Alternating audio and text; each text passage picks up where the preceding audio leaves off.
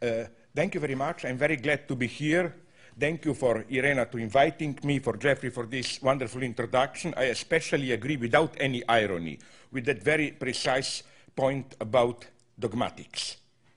I think that, and especially I would even go a step further and say dogmatics in the theological sense in the word. Why? Maybe it will become clear from what I will be saying. So let me go to the point. But nonetheless, I hope you will not be too disappointed, because it will not be only jokes in what I will be saying. Okay, let me begin in a very traditional way with a big question. What can philosophy do today? What can it tell the general public haunted by the problems of ecology, racism, religious conflicts, and so on? I think that the task of philosophy is not to provide answers, but to show how the way we perceive a problem can be itself part of a problem, mystifying it instead of enabling us to solve it. There are not only wrong answers, there are also wrong questions. These wrong questions are what we call ideology.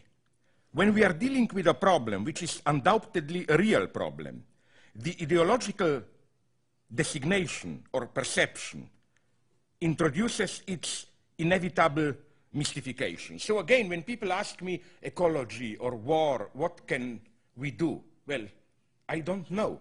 What I can do as a philosopher is just to analyze how we perceive the problem. Let me take the example of tolerance. I'm opposed to this notion. I think it's a pseudo-notion. Now, of course, the immediate reaction of well-meaning liberals is, but how can you be for intolerance towards foreigners? How can you be for anti-feminism, for homophobia, and so on and so on? But this is the catch. Of course, I'm not for intolerance towards foreigners, for anti-feminism, and so on. What I am against is the perception, which is today more or less automatic, of racism as a problem of tolerance. Make a simple experiment. I did make it.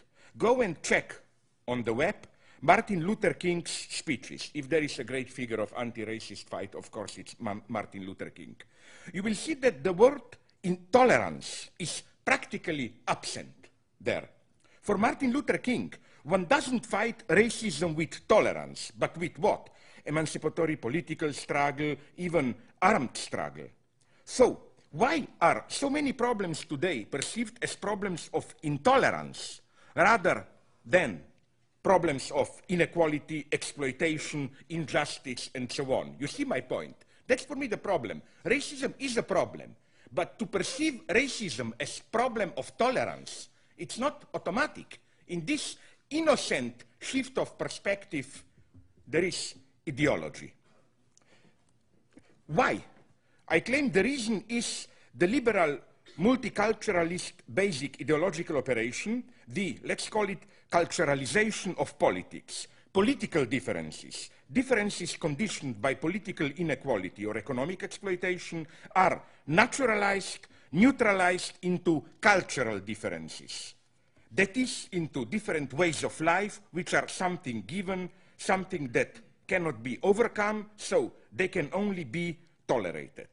The cause of this culturalization is the retreat, the failure of direct political solutions such as welfare state or various socialist projects. Tolerance is their post-political ersatz. And I think the same goes for harassment, another heavily connotated ideological term.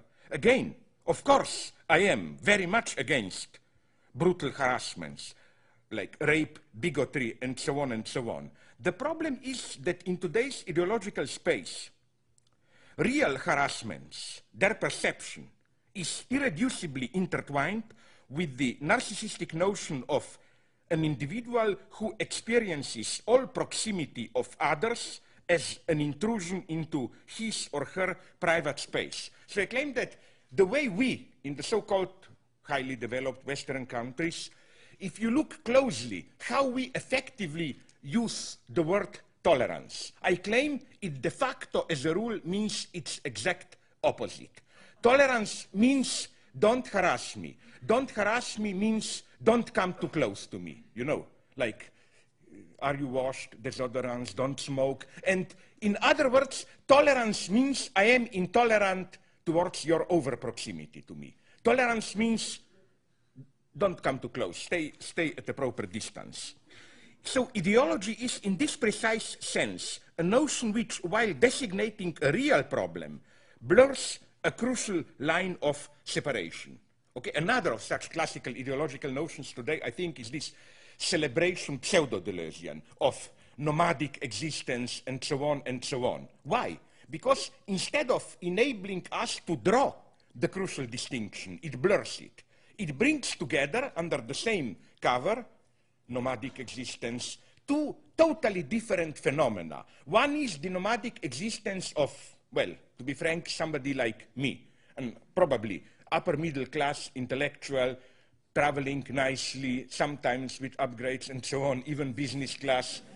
But then, you know, to put me together with, let's say, to be a little bit pathetic, a third world person, refugee from a war-torn or starved population, and claim we are both nomadic. It's a little bit like, to quote Gayatri Spivak, to take a rich, fat lady who is dieting and a starving third world woman and say they are basically doing the same thing, eating less than. This ideology of tolerance can be reduced to the motto, love your neighbor as yourself. However, as we learned from Freud, neighbor is not simply another person with a rich inner life filled with stories she or he is telling himself, herself. This is the counter-revolution attacks, or what? Enemy never. You see? I thought, okay. This is what in Lacan we call intervention of the real and so on. Okay, let's go on. It's usually when we say neighbor, multiculturalist ideology tells us, yes, we should know the other from within. We should not objectivize the other. The premise of liberal tolerance is thus that such a person whom we know from within cannot ultimately be an enemy. Or, to quote a well-known motto, which I totally oppose, incidentally, but it sounds so sublime, so deep. An enemy is someone whose story you have not heard. Okay, there is a nice literary example known to all of us, Mary Shelley's Frankenstein. It is true, Mary Shelley does something that a conservative would never have done. In the central part of her novel, she allows the monster to speak for himself, to tell the story from his own perspective. Her choice expresses the liberal attitude towards the freedom of speech at its most radical. Everyone's point of view should be heard. In Frankenstein, the monster is not a thing, a horrible object no one dares to confront. He is fully subjectivized. Mary Shelley moves inside his mind and asks, what is it like to be labeled, defined, oppressed, excommunicated, even physically distorted by society? The ultimate criminal is thus allowed to present himself as the ultimate victim. The monstrous murderer reveals himself as a deeply hurt, desperate individual yearning for company and love. Now, along these lines, practicing this noble motto of multicultural tolerance, the authorities in Iceland, Reykjavik capital, but also now I heard in some other European countries, maybe even here in the United States, I don't know about it, they are recently imposing a unique form of enacting this subjectivization of the other. In order to fight the growing xenophobia, the result of the greater and greater number of immigrant workers in Western Europe, as well as sexual intolerance, they are organizing what is called living libraries. Members of ethnic or sexual minorities, gays, immigrant East Europeans or blacks, are paid to visit an Iceland or British or German family and just talk to them, acquainting them with their way of life, their everyday practices, their dreams, and so on. In this way, the exotic stranger who was perceived as a threat to our way of life appears as somebody we can empathize with a complex world of his or her own. So this sounds very nice. What's the problem? The problem is let's take this noble motto, an enemy is someone whose story you have not heard, and do something very vulgar in the sense of British empiricism. Let's just replace the general name with a concrete example. Would you also say Hitler was our enemy because we did not really try to hear his story? And the problem is deeper here than it may appear. Namely, the automatic presupposition which we should abandon is that the story we are telling ourselves about ourselves, our inner, authentic self-experience, is the point of truth. As if you humanize the other, if you get him at his or her or their innermost, then you can say this is what they truly are. But I think that this precisely, if there is a lesson of psychoanalysis, is that this precisely is what we should radically abandon. If from what we know about Hitler, if we take again the worst example, one of the worst, Hitler, I think that even for him probably, the same as Hannah Arendt claimed for Eichmann would have hold. Probably he was, as we know from the memories of his secretary who died only 2 years ago or when, he could have been quite kind, compassionate, he liked to serve cakes to small children and so on, gentle vegetarian and so on. And I'm even quite sure that he was absolutely sincere in this. This is the important lesson of Hannah Arendt, that people who cause great evil, we should not elevate them into sublime, Byronesque, demoniac figures of evil. The gap between their intimate experience and the horror of their acts is always immense. So again, the experience we have of our lives from within, the story we tell ourselves about ourselves in order to account for what we are doing, is fundamentally a lie.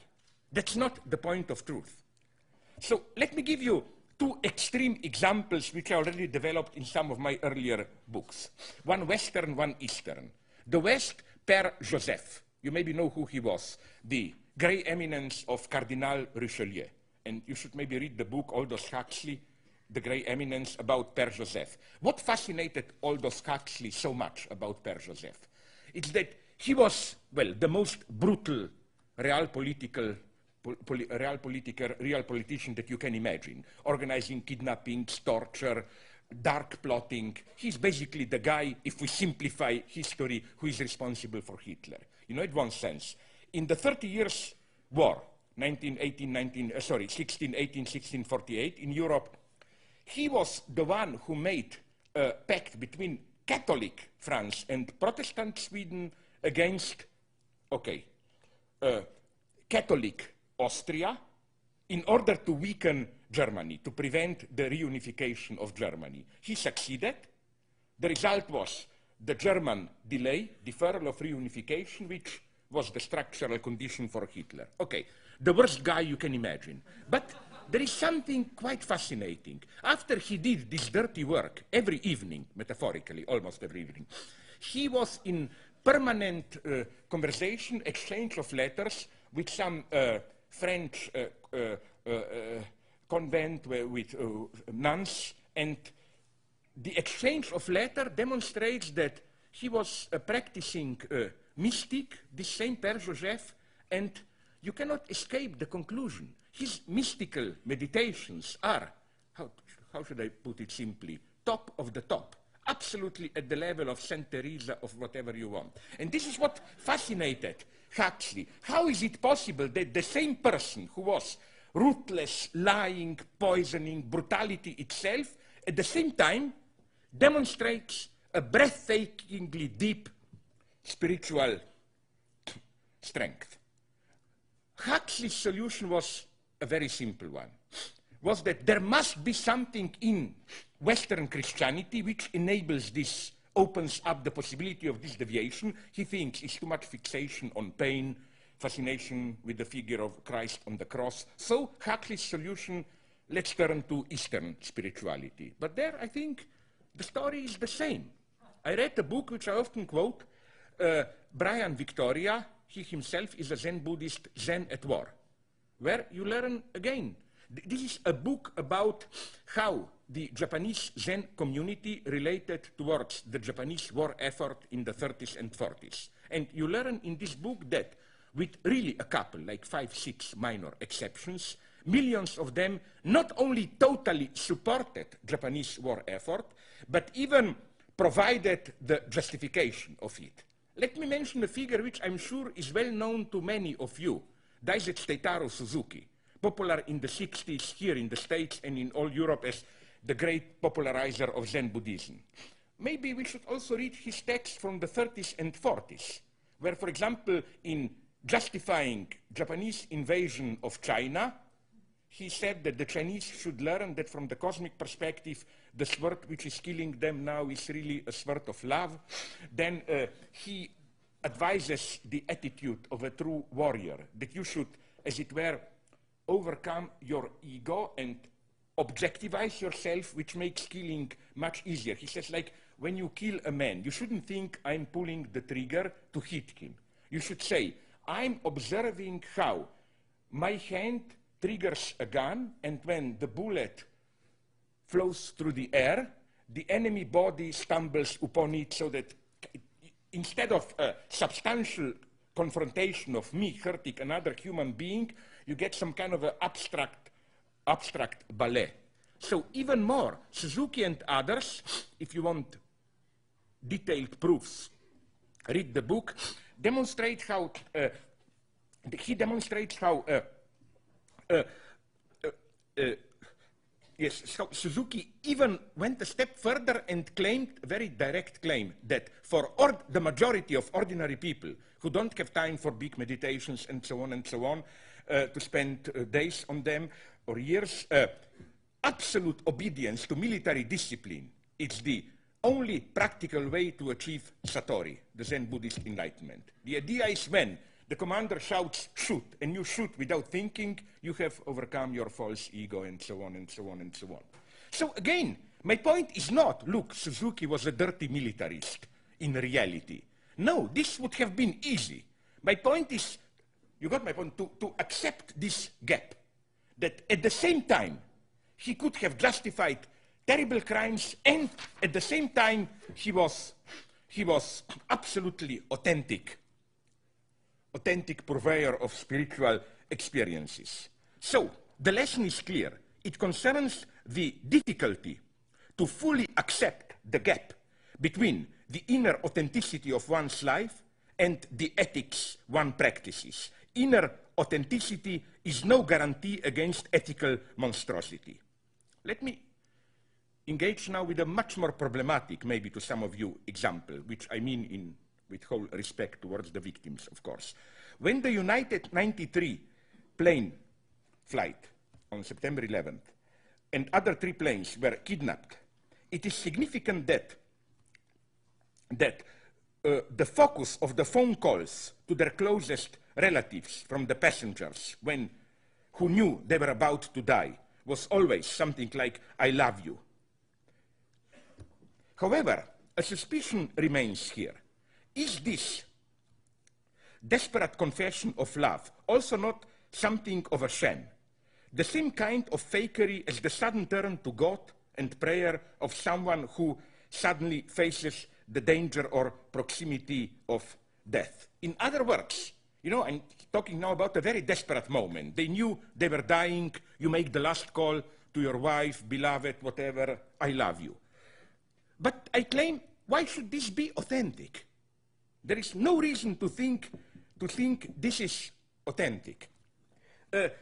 Another example came to my mind, which is known to every old United States leftist. I remember when I was young, we were all taught the horror about the Rosenberg trials, you know, against the 2 of them, Julius Hitler, Rosenberg, accused of spying for Soviet Union. And we were fascinated by when their prison letters were translated, like this sincerity, this purity. Even their advocates have to admit, today we know that, maybe not both of them, but he, Julius, I'm sorry, we have to concede here to the devil the right, when they are right. He was a spy. He was a spy. So this makes all the more crazy this, as it were, moral naivety, purity, how he was able to insist in his life to the end. So I think that even when we are in this kind of a desperate situation, now I know I'm going to die, I don't think we are authentic at that point. At that point, we desperately construct a lie the way we would like to be remembered, and so on and so on. You know what would have been a truly radical ethical act here for me? Please don't take it in an obscene way. I mean it deadly seriously. Let's say I'm on a plane. Of course, this only holds if it's true, the implication. The true act would have been, okay, I'm on a plane, I have a chance to call my wife, I know in 2 minutes I will be dead. To call my wife and to say, listen, darling, in half a minute I will die, but frankly, our marriage was hell, I'm glad, and so on. That would have been an act. That would have been something. You know, to avoid this search, oh my God, now I must patch things up, and so on. At that point, to assert, that would have been something. And incidentally, I'm thinking maybe even it would have been humanly the best thing. Certainly for the wife, it would have been easier to forget you in this way. Recall another tragic figure which really fascinated me from the Cold War era. Those Western leftists who heroically defied anti-communist hysteria in their own countries with the utmost sincerity. They were even ready to go to prison for their communist conviction and defense of Soviet Union. Like I now read a biography of, you know, the great black singer Paul Robeson, who was up to the end total defender of Soviet Union. Isn't it the very illusory nature of their belief which makes their subjective stance so tragically sublime? The miserable reality of the Stalinist Soviet Union makes the inner fragile beauty of their conviction all the more sublime. This leads us to an unexpected radical conclusion. It is not enough to say that we are dealing here with a tragically misplaced ethical conviction, with a blind trust that avoids confronting the miserable, terrifying reality of its point of reference.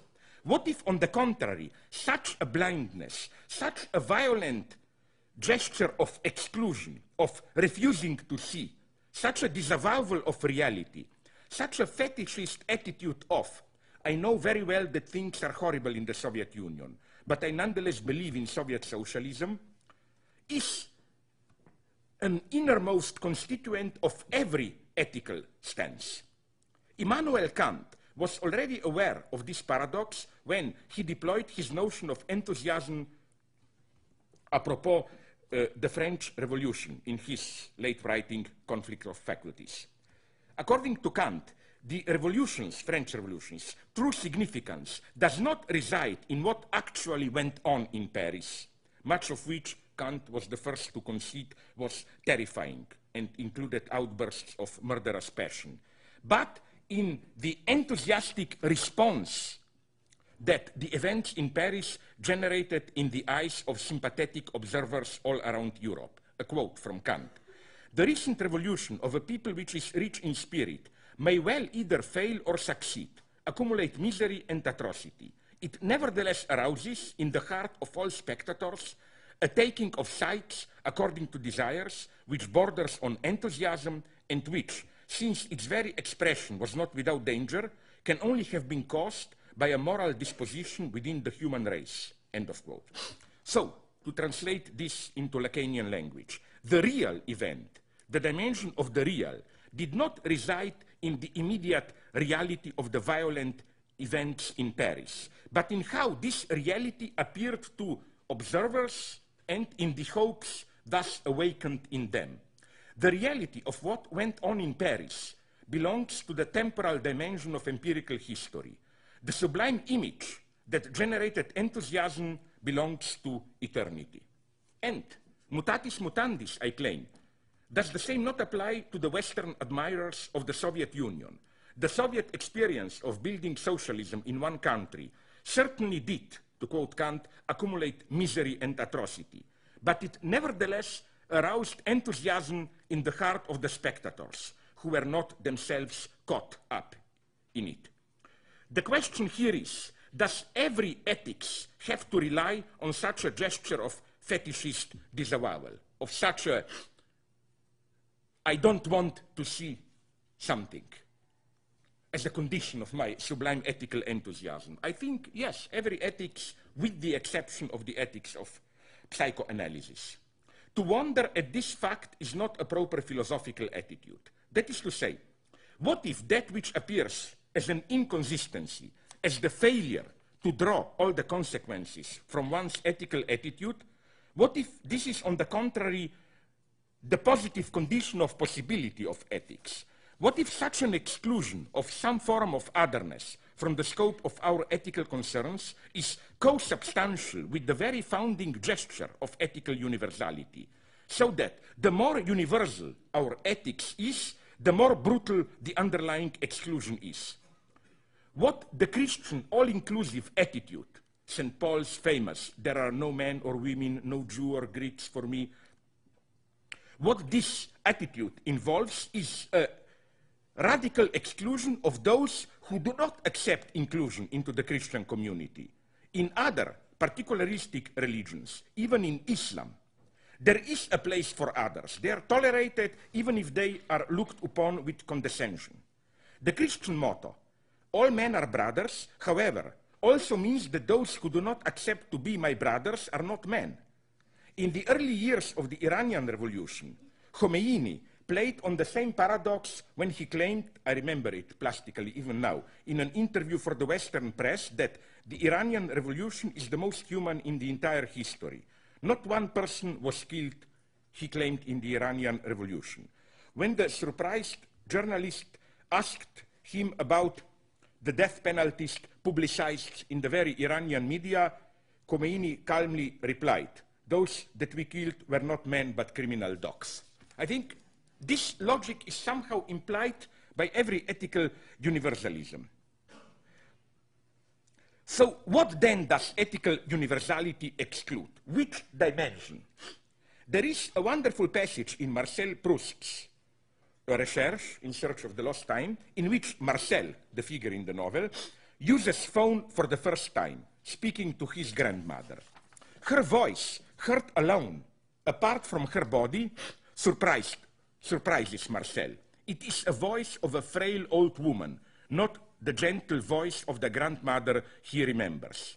And the point is that this experience then colors his entire perception of the grandmother. When later he visits her in person, he perceives her in a new way, as a strange, mad old woman drowsing over her book, overburdened with age, flushed, coarse, vulgar, no longer the charming, caring grandmother he remembered.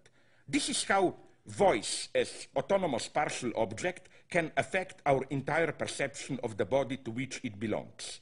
The lesson of this is that precisely the direct experience of the unity of a person, where voice seems to fit its organic whole, involves a necessary mystification. In order to penetrate to the truth of the person, one has to tear this unity apart, to focus on one of its aspects in its isolation, and then to allow this element to color our entire perception.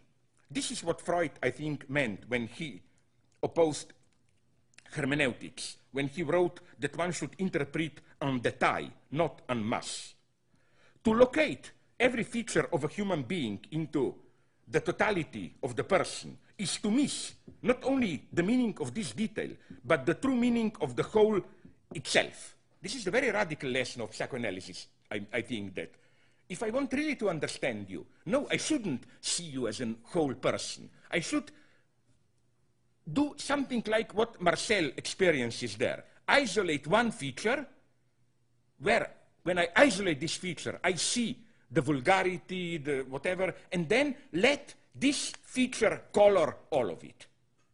And to put it in, back to Lacan, Lacanian terms, or even theological terms, in this way I pass from neighbor in the simple sense of semblant, of one who is like me, to the neighbor in this more radical dimension. This would be maybe, for psychoanalysis, the expression of a neighbor. There is someone whom you think you know him or her perfectly.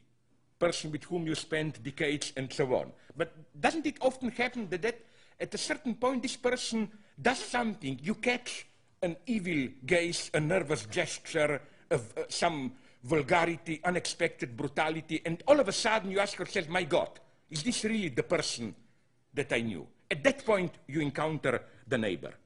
So when Freud and Lacan insist on the problematic nature of the Judeo-Christian injunction to love your neighbor, they refer precisely to the dark, impenetrable abyss which is a neighbor.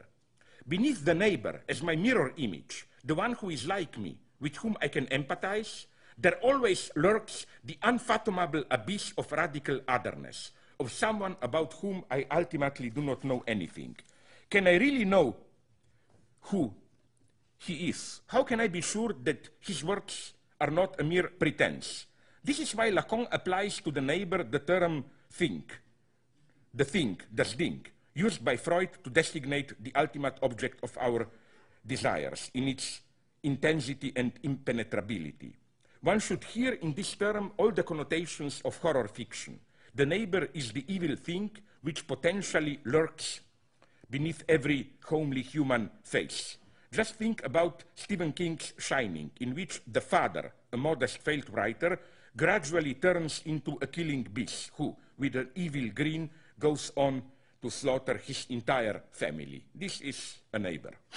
Since a neighbor is primarily a thing, a traumatic intruder, someone whose different way of life, or rather, way of enjoyment, disturbs us, throws the balance of our way of life, throws the balance of our way of life off the rails. When the neighbor comes too close, this can also give rise to an aggressive reaction aimed at getting rid of this disturbing intruder. As Peter Sloterdijk, with whom politically I disagree, but from time to time he says something penetrating, as Sloterdijk put it, more communication means at first, above all, more conflict. This is why, that's another problem that I have with this. We should hear everybody's his or their story from within and so on. This is why I think this is a typical superego injunction. No, you should understand everybody. It's not possible. So then you feel guilty. You are never up to the level. No, I think that, how should I put it very brutally, but I think this is the honest position. I don't want to understand everybody. I don't care about majority of the people. I think what we need today, when we are different cultures violently thrown together, I think we need, as Sloterdijk put it, a new code of discretion. We need more alienation. We need to learn to ignore each other. I don't think we need more to understand each other. This is, again, an impossible task, which makes us forever guilty. But did you really understand? How did you know what I meant with that smile and so on? This is typical liberal blackmail, which we should reject. Perhaps the best way to describe the status of this, the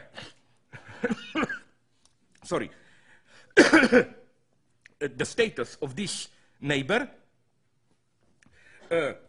would have been, and this is, I think, there you see clearly politically the limit of this. Let's understand the neighbor would be the deadlock of that truth and reconciliation procedure in South Africa. Of course, I sympathize with it. But again, it has its limits. You know, the wager was very honorable, human one.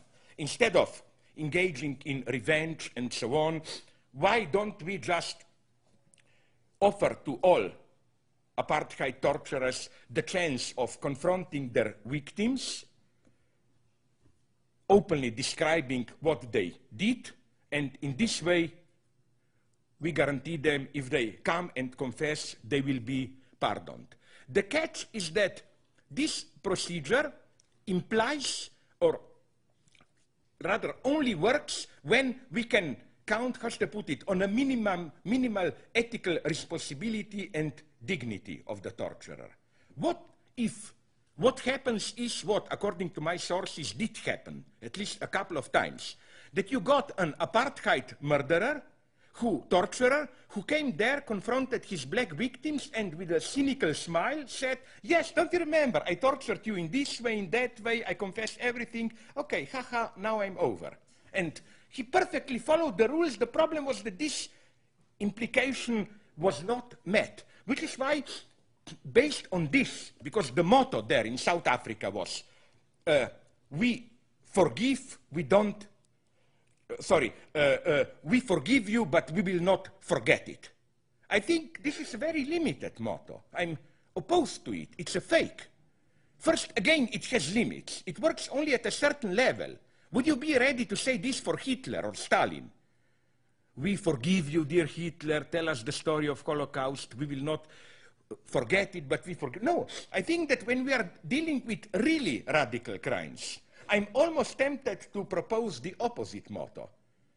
I am ready to forget it, but I will never forgive you. This is, I was told in Korea, South Korea, how the people there spontaneously, a friend told me this, relate to Japanese crimes. I mean, they are still traumatized by what the Japanese did to Koreans under the occupation in World War II and before. The treatment was so brutal, no, 10,000s of women forced into prostitution, not to speak about other things. The idea is, it's so horrible that for our psychological sanity, we cannot afford to remember it, to think about it. So, let's forget it, but we will never forgive you. I think this is a much more correct attitude when you are dealing with a neighbor. So again, the first conclusion is that neighbor, in this sense of the abyss of otherness, which is simply the core of subjectivity, is the limit to ethical universality.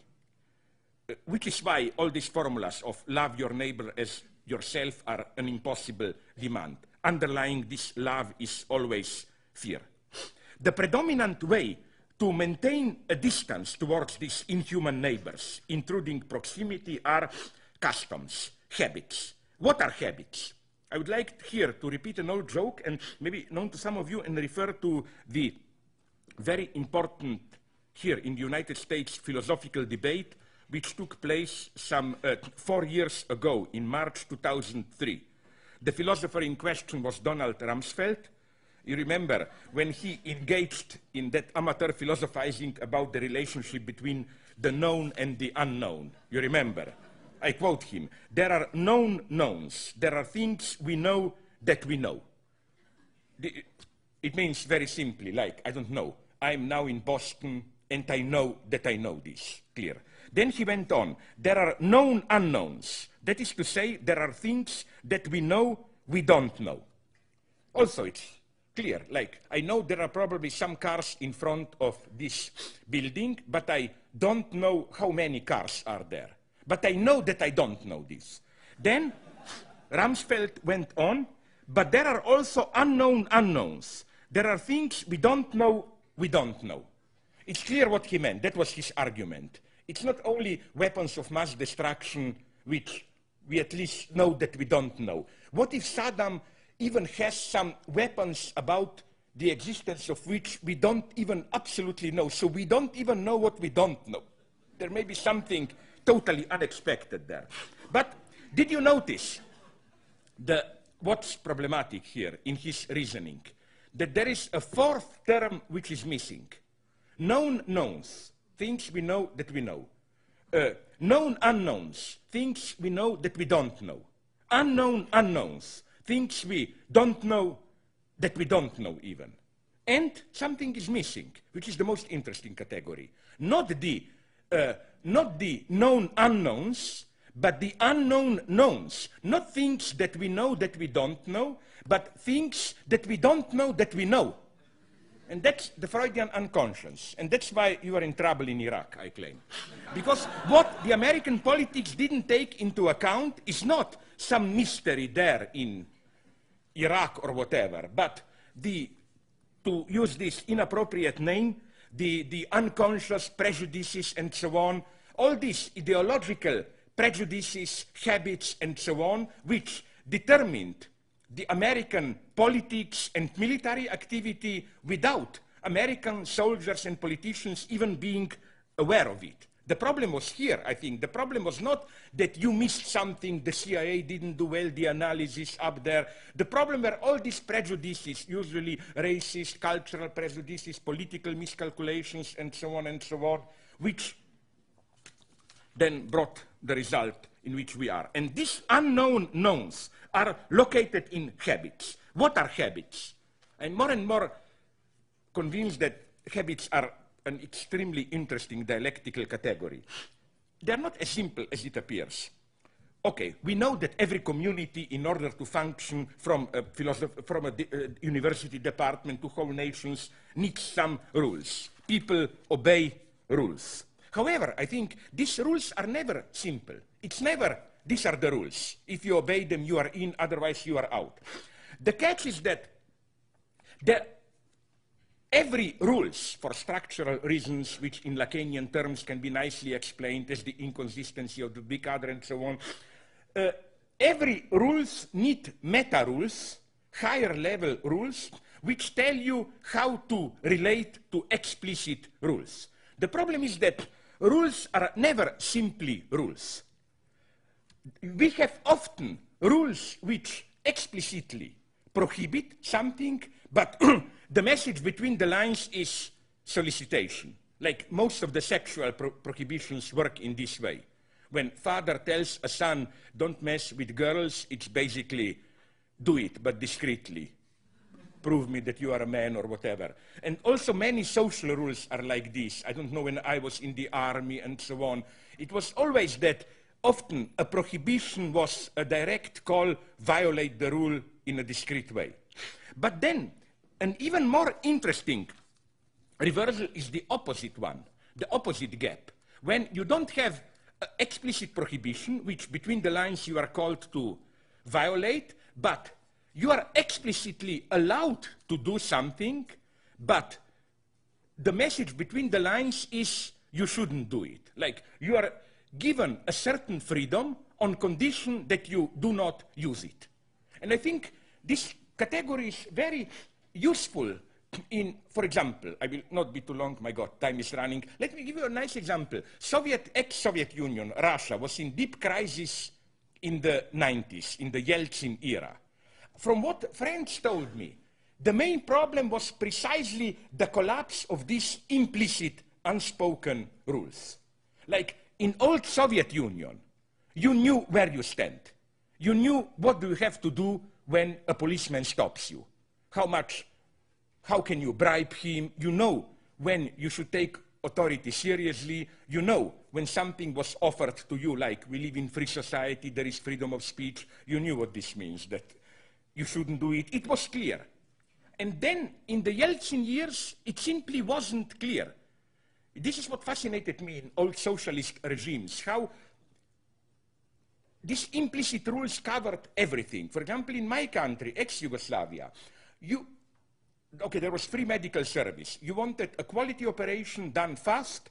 It was exactly codified for what type of operation, how much money, bribery, to what doctor, how much to the nurse, how much to the top doctor, and so on. The implicit rules were clear. The most elementary level of these habits is made, and this I think are rules at its purest, is made of so-called empty gestures. Offers made or meant to be rejected. For example, a friend from Japan told me that in Japan, workers have the right to 40 days holiday every year. However, you are expected to use maximum half of this amount.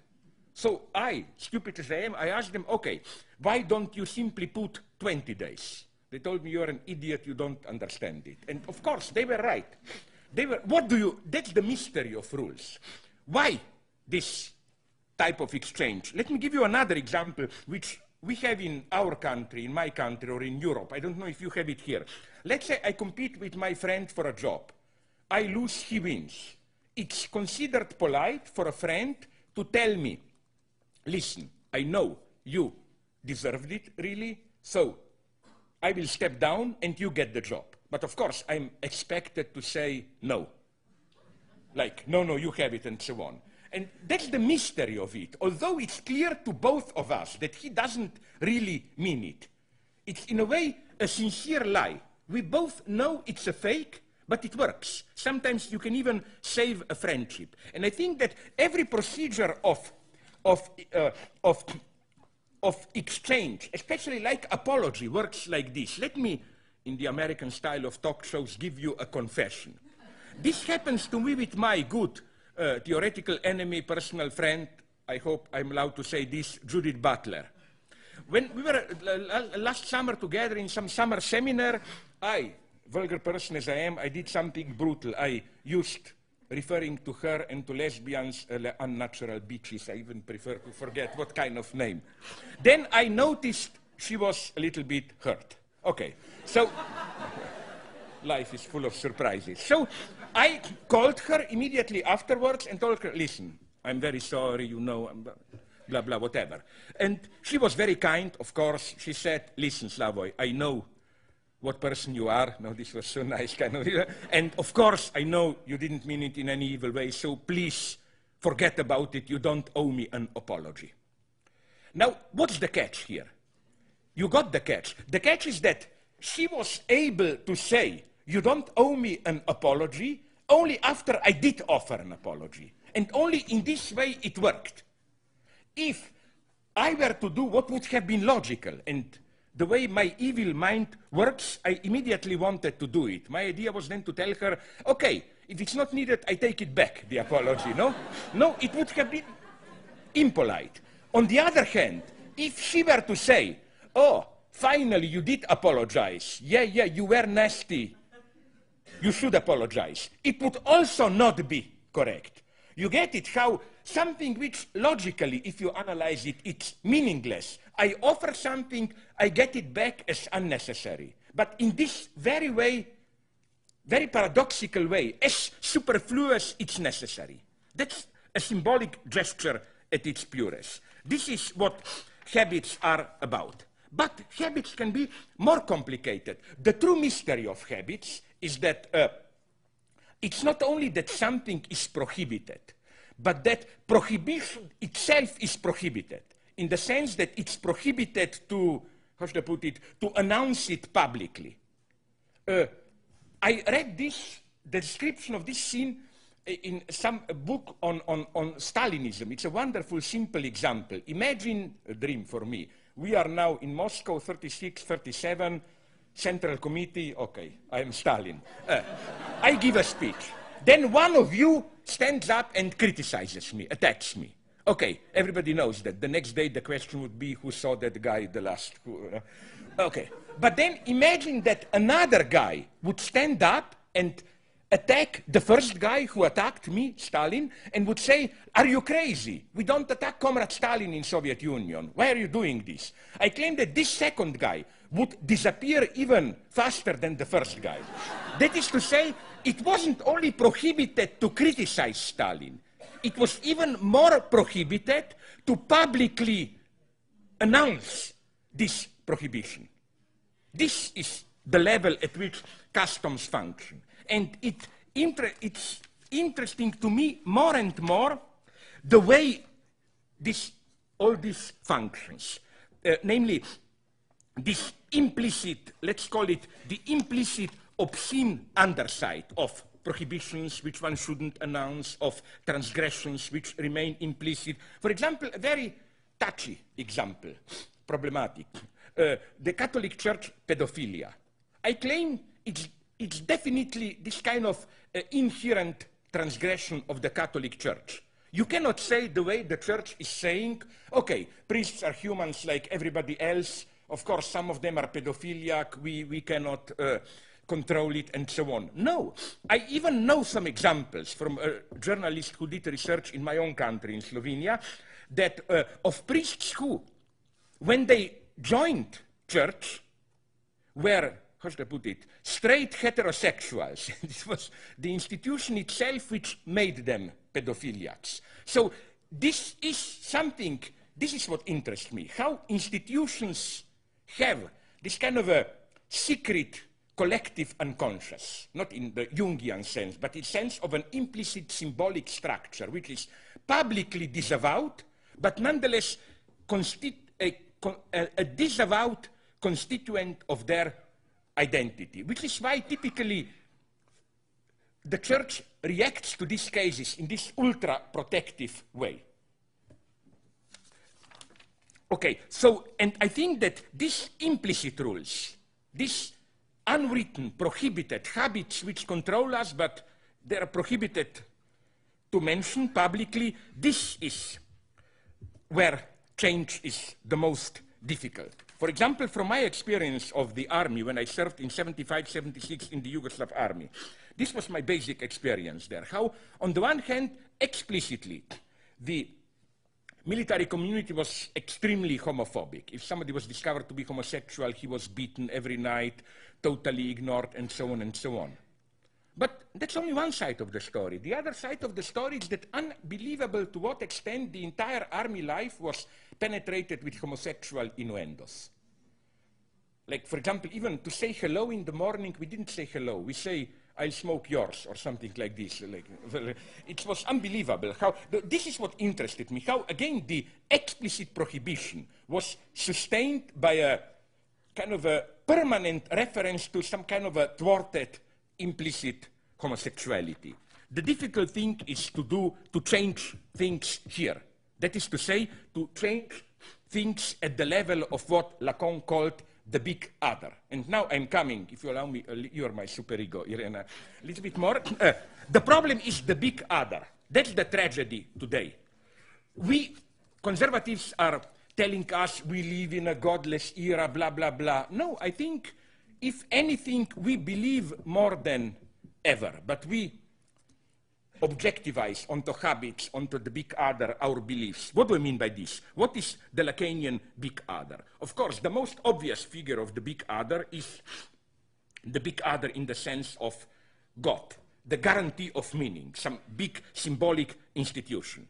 Here, so that I will not say only bad things about Christianity, here I think precisely every leftist materialist should fully appreciate the what in bombastic terms we call Judeo-Christian legacy, whose message I think is precisely, basically, there is no big other. In what sense do I mean this? I think the text, the first criticism of ideology, okay, is the book of, how do you call it, the guy who was screwed up by God, Job, the book of Job. What's so interesting? Why is this the first criticism of ideology? Remember what happens. Things look really bad for Job. He loses his wife, his goats, whatever, everything. And what happens then? Okay, it's a traumatic situation, loss. Then, do you remember, I think there are 3 or 4, 3 theological friends came, each of them explaining, trying to convince Job that his suffering, his misfortunes have a deeper meaning. That's the point. It's not so much that he is guilty. That's only the first theological friend says, God is just, so if you are suffering, even if you don't know what, you must have done something. Then others give more refined accounts, like maybe God is testing you, but the message is clear. You must have, this has a meaning. It's not just a contingent misfortune. And then comes the beauty. When at the end, you remember, God comes, his message is no.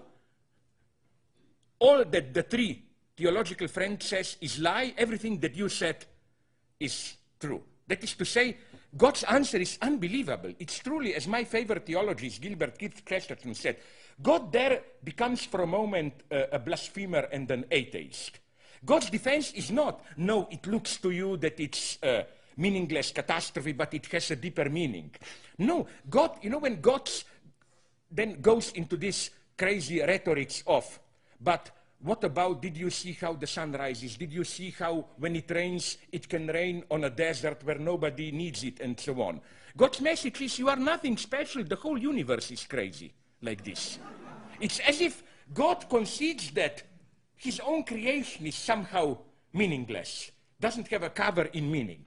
Which is why I think we should effectively read Job as prefiguring Christ. Because I think, to be brutal and to read the Bible, now I'm giving you a very condensed version of a longer theological argument, what dies on the cross is precisely this God which is the guarantee of a deeper meaning.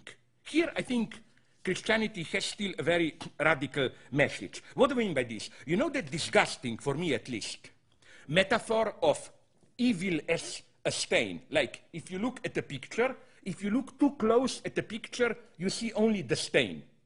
But if you look from a proper distance, you see how what appeared to you as a stain is effectively just an element which contributes to the global harmony. So the idea is what to our finite perspective appears as a stain, evil, really from the omnipotent, all-seeing divine gaze, for that gaze is part of a global harmony. Of course, now the problem is, can we really then say Holocaust, Gulag, or not just the usual suspects, for example, and this always shocks me. Here you can see the falsity of all this humanitarianism and so on. My God, everybody knows what is going on now. According to Time magazine cover story last summer, in the last 10 years, at least 5 million people died unnatural death in Congo.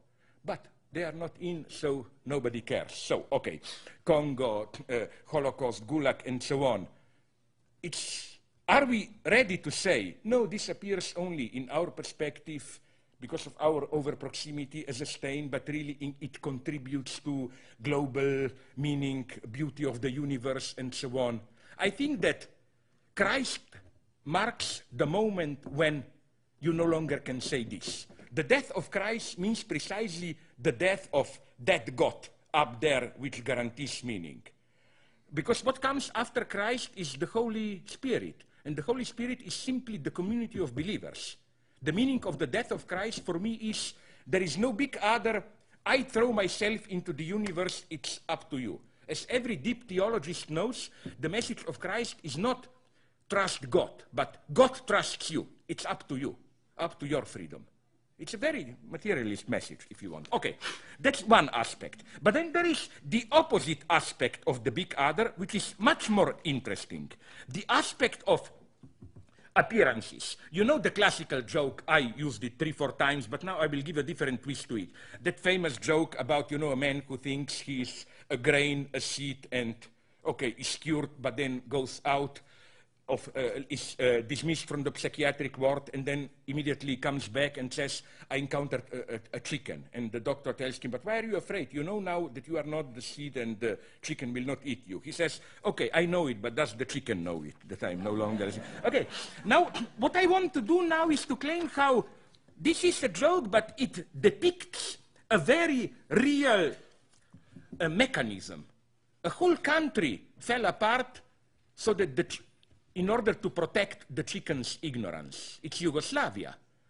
Namely, what it's clear now from some memoirs that they published is that already in the early mid-70s, it was clear to the inner circle nomenclatura that the country is in deep economic trouble.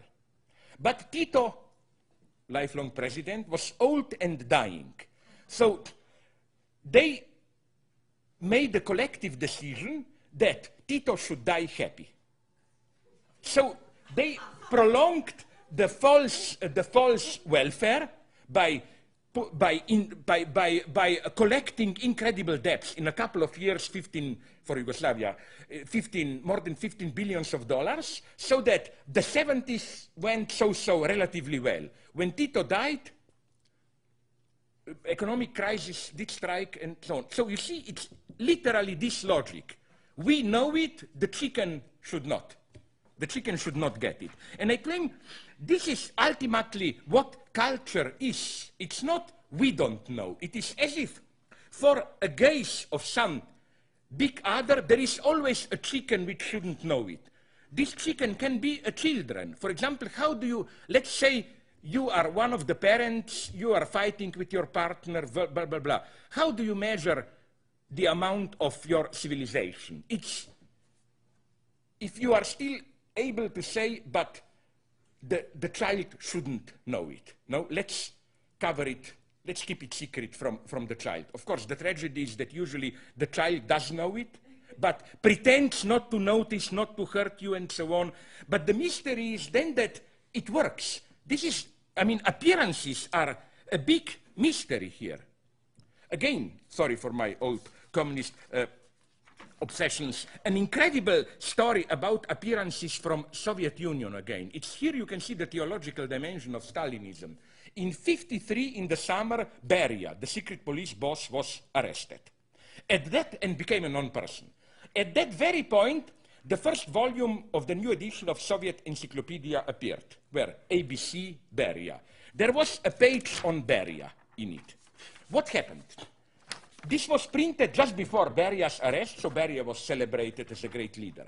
What then happened after Beria's arrest was that every subscriber got one leaf of paper which fitted exactly that page, and he was ordered, and we are talking about over 2 million subscribers, he was ordered to cut out that page and put in the new page, which re-established perfect continuity. The previous entry went on, then instead of Beria, which was almost 2 pages, they replaced it with Bering Strait, you know, between Alyaska, and with some photos and so on. So ask yourself a simple question. Whom were they trying to deceive? For whom were they trying to re-establish this continuity? As if, you know, nothing should be, the appearances should not be disturbed. Not for any empirical person. There was no empirical chicken who shouldn't know. The chicken was the big other, because every empirical person knew it, because he had to do it, to cut it out, put it in, and so on. Now that you will not say that I'm just making fun of Eastern Europe. You in United States have the same, I know at least one wonderful example. You know, of course, Hitchcock's Vertigo. Remember the scene after Scotty saves Madeleine from when she jumps into the Golden Gate Bay there beneath the bridge and takes her home, okay, undresses her, puts her into his bed, then you have in his living room a long panning shot showing him, then the camera passes the kitchen sink about which her underwear is drying up, and then the camera passes on, shows the door of the bedroom where she is. There is only one problem with this scene. If you don't believe me, rent, or if you have the video, put the freeze on that very moment when you see the underwear above the kitchen sink. It's not underwear. They're just abstract pieces of cloth, like towels and so on. No underwear. You know what? I read in a book about Vertigo.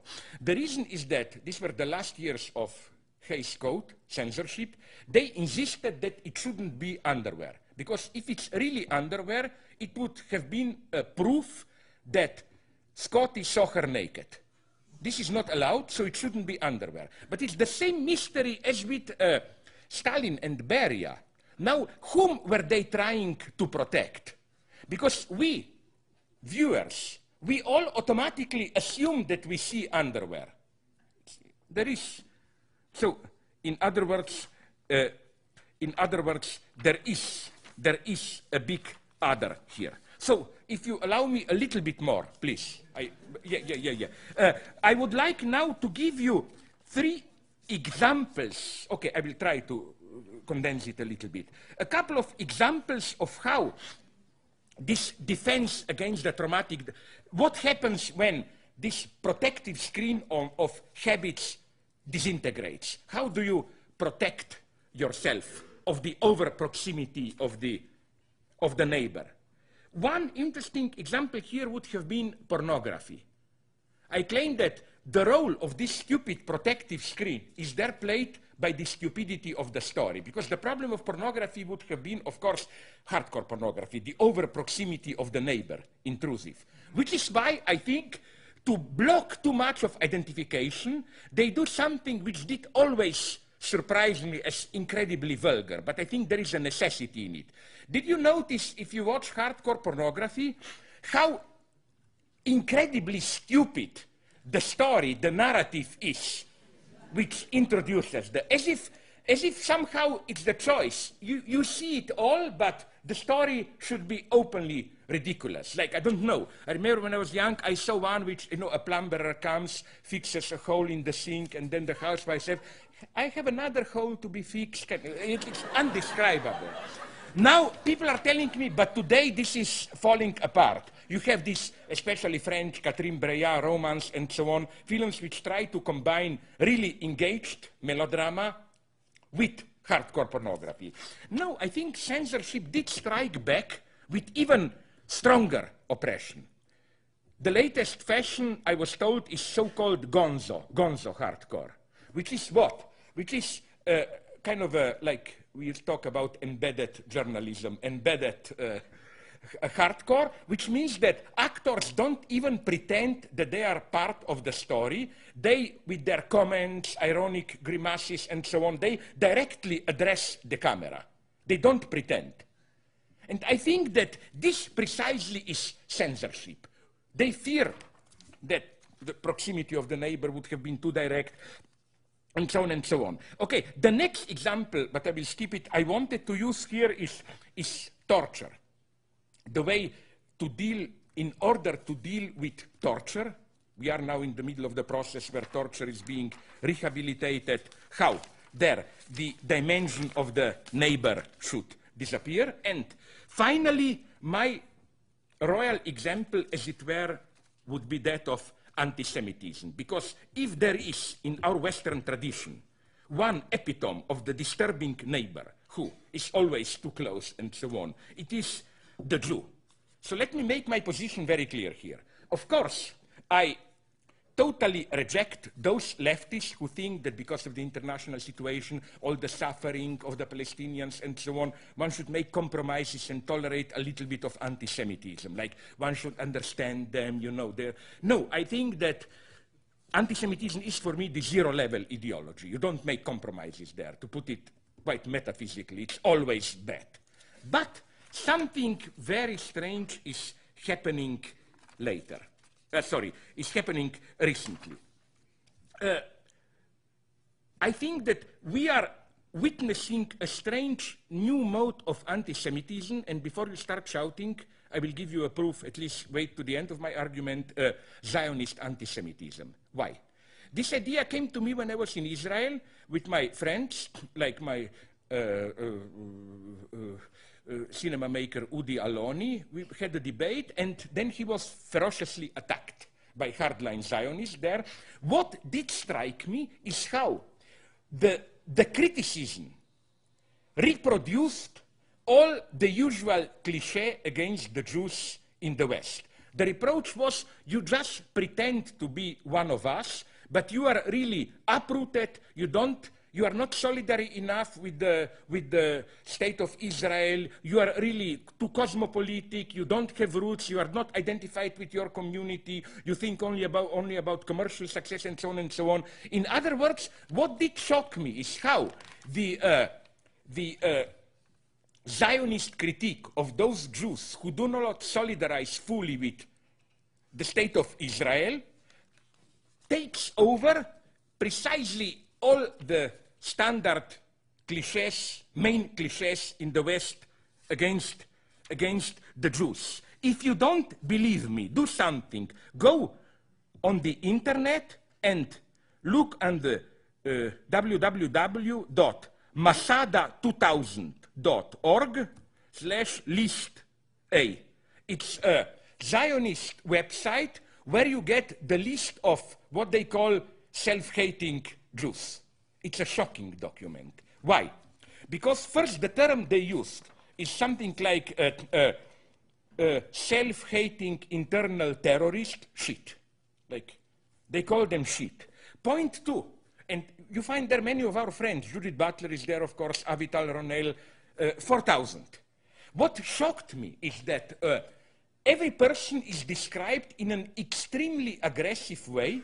The photo chosen is usually one that makes you look like a freak, ridiculous, and on the top of it, wherever they could have got it, you have email address, a solicitation to hate mail, of course, but the impression is really, my God, we are back at the, like anti-Semitic, you know, the list of shitty Jews. It's precisely the same logic. So again, here we have the problem with the neighbor and so on. So if you allow me just 3 minutes more, I would like to conclude with a question which maybe bothers you. So does this mean we should just, in a kind of a Levinasian way, respect our neighbors, no universality, just let's keep a distance and so on? No. There is a positive universal ethics which does take into account this. What kind of ethics? Ethics, I would say, without morality. But this, I don't mean the Nietzschean point, when morality means how you relate to others, and ethics means are you faithful to yourself, to your existential choice, and so on. I mean something else. For me, to use Schiller's opposition of naive and sentimental, morality is sentimental. You do something, but you feel good doing it, no? Like, you know, when you pay for charity for the African kids, you think, isn't it nice? There is a happy kid there because I sent him $10 a month, whatever. Ethics is much more ruthless. And I would like just to finish to give you a brief example. You find it in the bookstores, one of the defining novels for me, by a Hungarian writer, now an old lady who emigrated from Hungary in '56, Agota Christoph. Agota Christoph. I like the name. It looks as if some stupid Eastern European mispronounced Agatha Christie, no? She wrote a trilogy, The Notebook, The Proof, The Third Lie. It tells the story of two young boys, twins, living with their grandmother in a small Hungarian border town during the last years of the World War II and the early years of communism. These twins are absolutely immoral. They lie, blackmail, kill, but I think they stand for absolute ethics. Let me give you a couple of examples. One day they meet in a forest a starved deserter and bring him some things he asked them for. Then that's their narration. When we come back with the food and blanket, he, the deserter, says, "You are very kind." We say, "We weren't trying to be kind. We've brought you these things because you absolutely need them. That's all." I think this is a wonderful, truly Christian ethical stance. You just do what is needed. You don't do it because it's good. You do it because the other needs it, because it has to be done. And no matter what the other asks you. For example, one night, the twins find themselves sleeping in the same bed with a German officer, a tormented gay masochist. Early in the morning, the twins awaken and want to leave bed. But the officer holds them back. Dialogue. "Don't move, keep sleeping," says the officer. The boys said, "We want to urinate, we have to go." "Don't go, do it here." We ask, "Where?" He says, "On me, yes, don't be afraid, piss on my face." We do it. Then we go out into the garden because the bed is all wet. Like, totally cold, normal. The guy wants to piss on his face. What's the problem? Why not? This is the true work of love, I think. Then the twins' closest friend is the priest's housekeeper, a young, voluptuous woman who washes them and their clothes, plays erotic games with them, and so on. Then something happens when a procession of starved Jews is led through the town on their way to the camp. One of the Jews asks them, "Please, bread?" The housekeeper, the young girl, shows a little bit of bread, then smiles and eats herself the bread. The boys decide to punish her. They stole from the German officer a little bit of munition and put into the kitchen stove so that her face explodes and disfigures her. It's considered a simple ethical act. I would have done absolutely the same. Then, the two brothers blackmail the good priest because they have a young girl who is harassed by the whole village, poor girl, and the girl needs help to survive. So what do? They go to the priest and said, "We heard the story that you were once playing with a small girl." The priest said, "It's not true." And the boys said, "We don't care, but the girl needs money, so if you don't give us so much money every week, we will tell this to the whole village." Then the priest said, I quote it, "It's monstrous. Have you any idea what you are doing?" The boys answer, "Yes, sir, we are blackmailing you." "At your age, it's deplorable." The boys answer, "Yes, it's deplorable that we've been forced to do this. But Herlip, the girl, and her mother absolutely need money." I would do the same. There is nothing personal in this blackmail. Later, they even become close friends with the priest. And when the girl can survive on her own, learns to work and so on, they go to the priest and said, "Thanks very much, now we no longer need any money." They tell the priest, quote, "Keep it, you have given enough. We took your money when it was necessary. Now we earn enough money to give some to Herlip, to the girl. We have also taught her to work. And the same when the mother, the grandmother asked them to kill her, they kill her, and so on. That's where I stand. If you would ask me what kind of ethics I would like to follow, it's precisely this: an ethical monster without empathy, doing simply the duty to help others with blind spontaneity, but without any narcissistic self-satisfaction. I claim that with more people like these two monstrous children, the world would have been a pleasant place to stay. It is only in such a world that we would be really alive. You know, the old religious question, is there life after death? Wolf Biermann, the German, in the old days, dissident poet, has a wonderful poem where he asks the true question. He says the true question is not, is there life after death, but is there life before death? And his answer is, okay, only with certain attitude and so on. And I think these two children, with their ruthless, brutal ethics, you do it. It's needed, you blackmail the priest. It's needed, you kill. Friend asks you to piss on his face. What's the problem? You do it. That's what I would like to be. Thanks very much.